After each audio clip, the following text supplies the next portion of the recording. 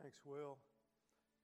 Those of you who I haven't met, my name's Jim Genesee. I'm the other pastor of our church. Charlie is preaching up the hill, and I am down the hill today. So we had a little freaky Sunday, a little swap going on this morning, but I bring you greetings from your friends, your sisters and brothers at Big Church, as we say, here at Starkville First United Methodist Church.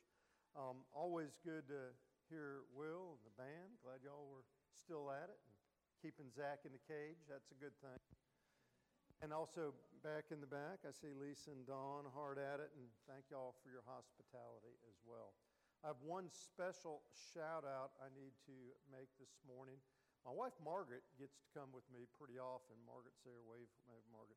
But my son Mike and my grandson Jax are here today, who they don't get to come very often, so we're glad they're here. And shout out to Mike and Jax for being here.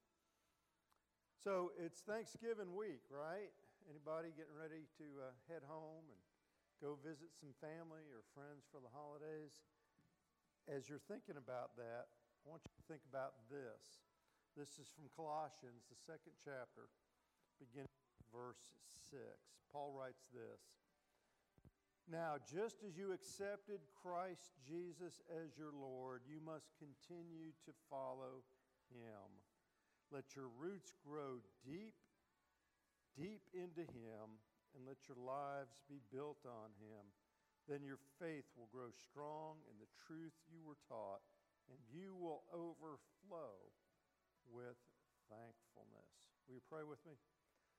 Gracious God, open our minds to these words and open our hearts to the living word of Christ, that we may be changed today and forever. Amen. So how do you say thanks when somebody does something for you? One little boy was with his mom at the park, and there was an older man sitting on the bench, and the little boy was playing around, and the old man reached into his lunch bag and pulled out an orange and handed it to the little boy, and thought that would be a nice gift. His mom said, "Well, what do you say, honey?" He looked at the orange, he looked at the old man, he said, "Peel it." That's not the response Mom was looking for. Thank you was what she was fishing around to find. When we have something done nice for us, it is appropriate to say thank you. Sometimes we do that through thank you notes. Some of you are probably pretty good about that. Most of the rest of us are not. When we got married, we got a lot of grief. I got a lot of grief, especially from my side of the family, because thank you notes for all the wedding gifts we received were not as prompt in being sent out as my family would have liked them to have been. And I heard about it. Better, I realized sending thank you notes, saying thank you is an important thing. Sometimes you might go a step further and do something to demonstrate your thankfulness for somebody or for something that they have done to you beyond a thank you note. Maybe if you're a baker, Lisa, you bake bread or a tray of brownies or something that the preacher or somebody else likes, and they will say thank you for that. It's a tangible way of demonstrating our love and our thanks. In this letter that Paul writes to the church at Colossae, he's writing to remind these fellow believers that God has given them a great gift. God has offered himself in his Son, Jesus Christ, and it is incumbent upon them to say thanks, to offer themselves in thanksgiving to the God who has blessed them so strongly to begin with. And so as this week comes around and we celebrate this idea of giving thanks, we ought to slow down long enough to say thank you to the God who gave us everything. You are here, you're living and breathing because God created you. We are here spiritually because God has offered himself as a gift. We are to say thanks to God. Now here's the question. How do you thank God for a gift? Do you write God a thank you note and send it to him? You could, but the postage alone would be out of this world, sending off a thank you card to God. Okay, maybe you bake something for God, right? What are you going to bake? Angel food cake? I don't know. Something, but I'm not sure that's what God's looking for. Paul tells us what God is after. The way we can honor God by thanking Him through our lives. And he gives us three very clear specifics. To begin with, he says, live life. Live your life to the best. Verse 6, just as you accepted Christ Jesus as your Lord, you should continue to follow Him. One of the topics Paul is dealing with here is the tendency for believers to get lazy, to wander away from the faith. They start out strong. We've all been there. We're all pumped up about this Christianity business, and then life kind of gets in the way. Life happens, and we start to get kind of a little cold. We kind of wander away. One thing leads to another, and pretty soon we are moving down the road of life, large and in charge, and Jesus is in the rearview mirror instead of on the road alongside of us. Paul reminds us it shouldn't be that way. He tells us we should walk with Jesus. Christianity is not just about accepting Jesus as our Lord and Savior. It's about living with Jesus as our Lord and Savior. God takes us like we are, thanks be to God, but He doesn't leave us there. He wants us to grow and mature in the faith. We are headed somewhere spiritually to develop further in our growth with Christ. Suppose you're a coach. Don't you want to push your players to work, to train, to push the limit so that they can become better players? If you're a parent, don't you want to push your child so that they will grow up to be strong women and men of faith? You push them to learn the right way to live. If you're an employer, you want to mentor your employees so that they become effective. And pretty soon they can lead their own organization and you can step out of the way. The same is true for God. God wants us to mature in our faith. God wants us to be all that we can be. Now, looking back in my life, it's at those times when I have been most challenged that I have grown the best. Maybe I was challenged by a boss, maybe by a family member, a coach. I don't know, maybe I've even been challenged by God on occasion. And when God pushes us out of our comfort zone, that's when we really begin to mature in our faith. As Christians, we are to be going somewhere with our lives. One of the most common commands given by Jesus in the Gospels is to follow me. Jesus says that to Simon and Andrew, follow me. He says it to Philip and Matthew, follow me. He says that to you and to me, follow me. Now, we've talked about this before, but the word disciple literally means walking in the footsteps of. Whereas the master teacher is going down the road, the disciples, the students, are walking behind him, literally in his footsteps.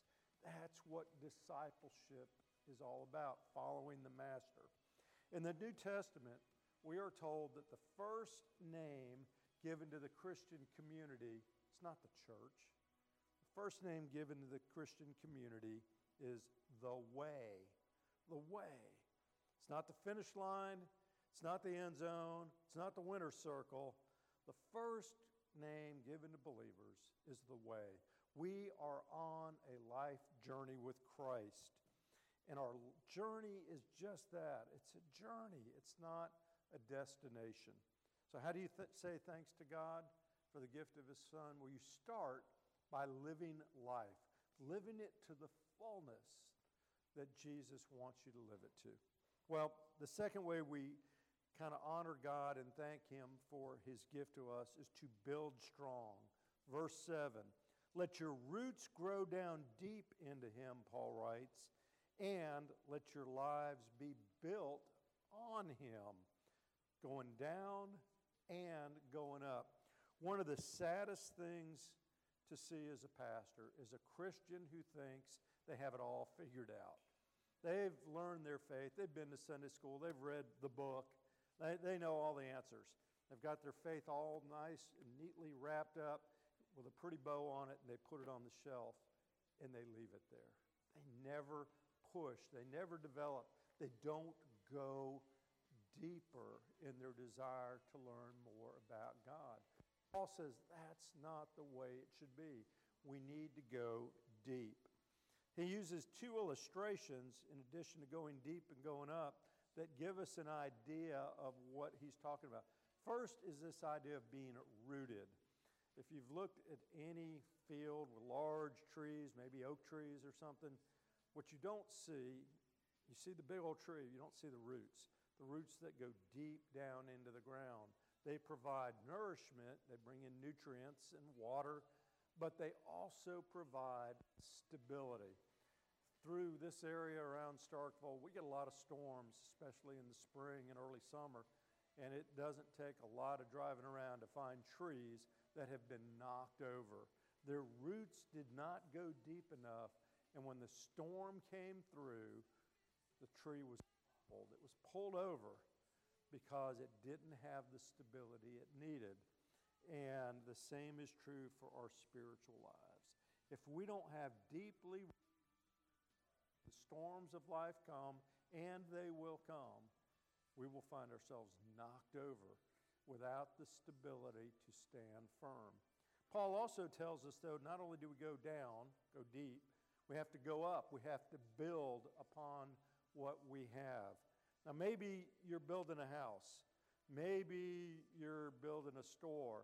Maybe, as in the case of Starkville, you're renovating your basketball arena.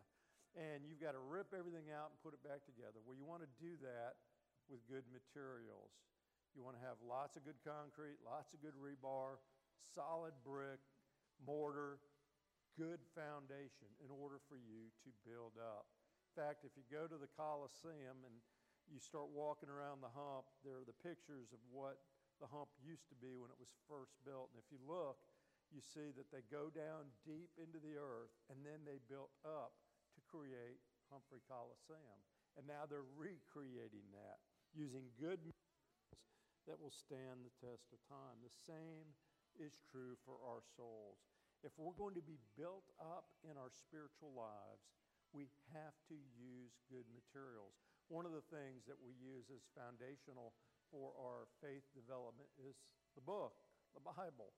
We need to be into the Word of God, which will provide us the foundation that we need for us to live our lives for Christ.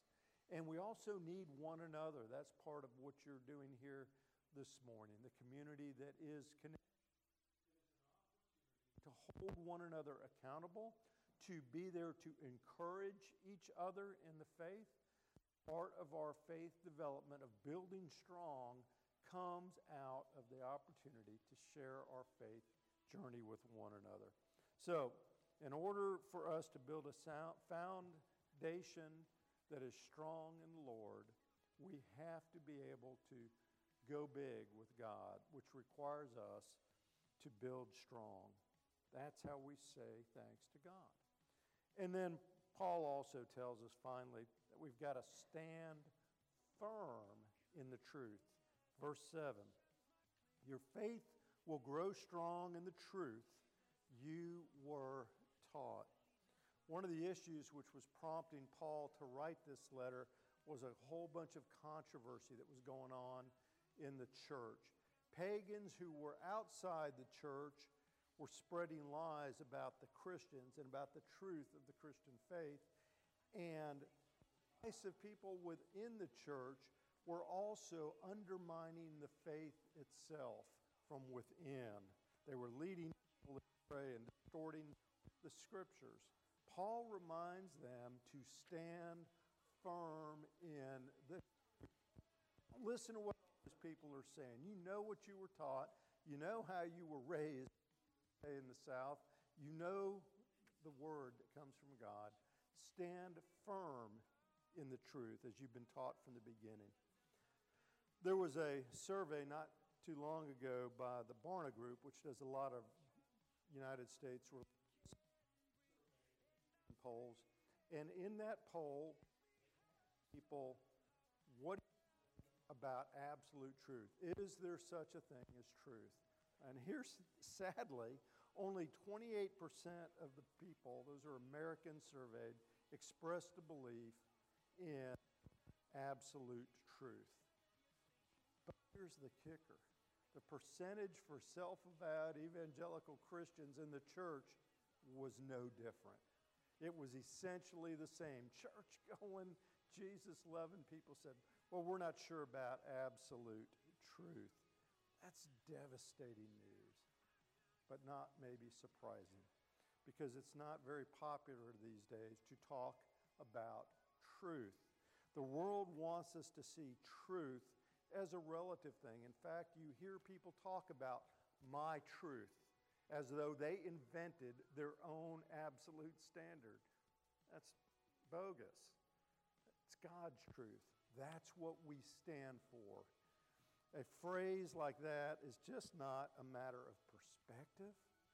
Truth is a matter of God's view. It doesn't matter, people say, what you believe as long as you're sincere. Jesus didn't say that. Jesus said, I am the way and the truth and the life. No one comes to the Father but through me. Those are Jesus' words. The same Jesus that John tells us was the Word who became flesh and dwelt among us. And we have seen his glory, the glory of the one and only Son who came from the Father, full of grace and truth. The very same Jesus who said, you shall know the truth, and the truth shall set you free. Other religions, other belief systems have aspects of the truth that point us toward God, but only Christianity has Jesus. And Jesus is truth. It is in Christ that God fully, completely revealed himself to the world. That's the event that we're going to celebrate in December. The coming of the revelation of the truth of God in Jesus Christ to our existence. That's why that is so significant. It's not just a warm and fuzzy holiday. It is a high and holy day at Christmas. God stepped into our world to show us an absolute way. That's the truth that we witness to. That's the truth that we proclaim in Christ Jesus. In Ephesians chapter 4, verse 15, Paul writes that as we speak the truth in love, we grow in our Christ-likeness. And he goes on to say in 2 Timothy, quote, opponents must be gently instructed in the hope that God will grant them repentance, leading them to a knowledge of the truth. Truth is not a hammer. Truth is an invitation to a life that is overflowing with God's love and grace. And we should never be reluctant to share that invitation. One more letter Paul writes in Romans chapter 1, I'm not ashamed of the gospel, because it is the power of God for the salvation of everyone. When we declare our belief in Jesus as our Lord and Savior, people will look to us to see what we stand for. They will look to us and evaluate us to see who we stand for. And if we're not standing clear for Jesus, then who in the world are we standing for? How do you say thanks to God for the gift of his Son? By standing firm in the truth that God gives us through Christ Jesus. Live life, build strong, stand firm.